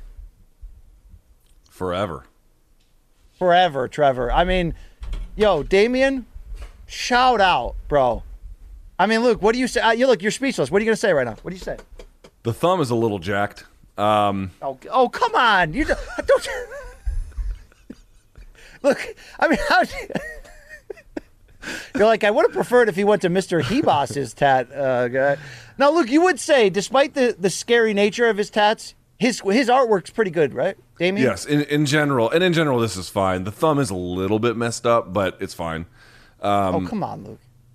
Well, I don't think it's the end of the world or anything. I just think the tip of the thumb is a little bit off. But in general, what I would say is that doesn't matter at all. And what is a bigger takeaway, and in all seriousness here, BC, is this is what I mean, man. It's like, dude, like, why does the 100,000 subscriber count matter? On some level, it's just an arbitrary number that they just picked that you get, a prize for. But the thing that it says to me is, it's like, dude, it's not even about like the pieces of work that you did. It's about the audience. It's about that you have a relationship with the audience that obviously matters to enough of them to count in some kind of a significant number. This is evidence of that. Dude, we got literal fucking fans getting tattoos of our logo before even we did. I mean, it just tells you this guy has lost his mind a little bit, but also a little bit. that we have a pretty special connection with our fans. Dude, Damian, like, thank you. Luke, I feel like we got to get this guy on the show. Like, we got to get him on like a live Zoom right now. I mean, Luke, I don't even know what to say. I mean, that's forever, Luke, right there. And it looks great. And our logo's luckily cool. You can talk about that thumb all you want, but I'm almost like afraid and embarrassed. I don't want to tarnish the MK brand so that he doesn't have to explain this the rest of his life. Hey, Damian, what's that on your bicep? Oh yeah, there was that show. They molested kids in the end, but there was that show I used to watch. I don't want anything bad to happen to us now, Luke, because wait, what am I talking about? Damian's got tattoos that could make people turn around and run in the other direction. Maybe we're fine on his body, Luke. It's a testament to what we're building, BC. It's a testament to who the fans are and their sacrifice for us, but it's also a testament to the kind of community I think that we're fostering here. Crazy ones. In all seriousness, what's the scariest of his tattoos? The fact that he put us on there, or the fact that he has a baby with devil horns held by the Pope, or that he has a young girl hung to death on his chest? Luke, your thoughts? Yeah, and a demonic pope, not even a normal pope. I would say that the young little girl being hung from a tree on his chest is disturbing. Can you imagine taking your shirt off, trying to get laid, and like the girl sees that, or even the dude, or whoever? It might help him, Luke. Some girls like edge. They like spice. They like the guy from the other side of the tracks. This guy Damian's hardcore, bro. Okay. And by the way, if you need to know who this was, in that famous now famous Luke, it's almost like it should be a painting or something of you and I celebrating at the end of the live show. He was the guy between us taking down the shotgun and that beer, Luke. Fantastic. Yes, he is a committed P1, BC. That's what they call him in radio. P1. Doesn't miss a fucking show. What do you think this says to guys like Dickoltz, guys like the freaking great Web Scream, who I have his art behind me? Shout out to the birth and growth of your son, Web Scream. We love you over there in Italy. What does this say to the defending champion fans of this show, Luke? Step your game up. The bar has been raised, ladies and gentlemen. This is now the new standard. This is the gold standard in MK donkery fandom. I mean, there. Why don't you get Luke? Until I see your name tattooed on some guy's dick, no one's beating this. You're looking at a lot of dicks for my tattoo name on there? I search all our viewers just to check, see how hardcore they are, Luke, okay? If you got a big MK will search it. All right, bro. Okay. Wow. Seriously, Damian. Luke, how do we end the show? I mean, that guy's a brother for life. We love this. Yeah. We love this man. All right. Yeah. That's pretty incredible, I have to say. That's amazing. What do you think about you and me going to Stockton? We call up Damian, and then we hang out and we do MK after hours. No THC minimums with the Diaz brothers, and we just bro out. Room service diaries with Damian and the Diaz's, Luke. That'd be pretty special. Although I don't know if I want to spend that much time with him.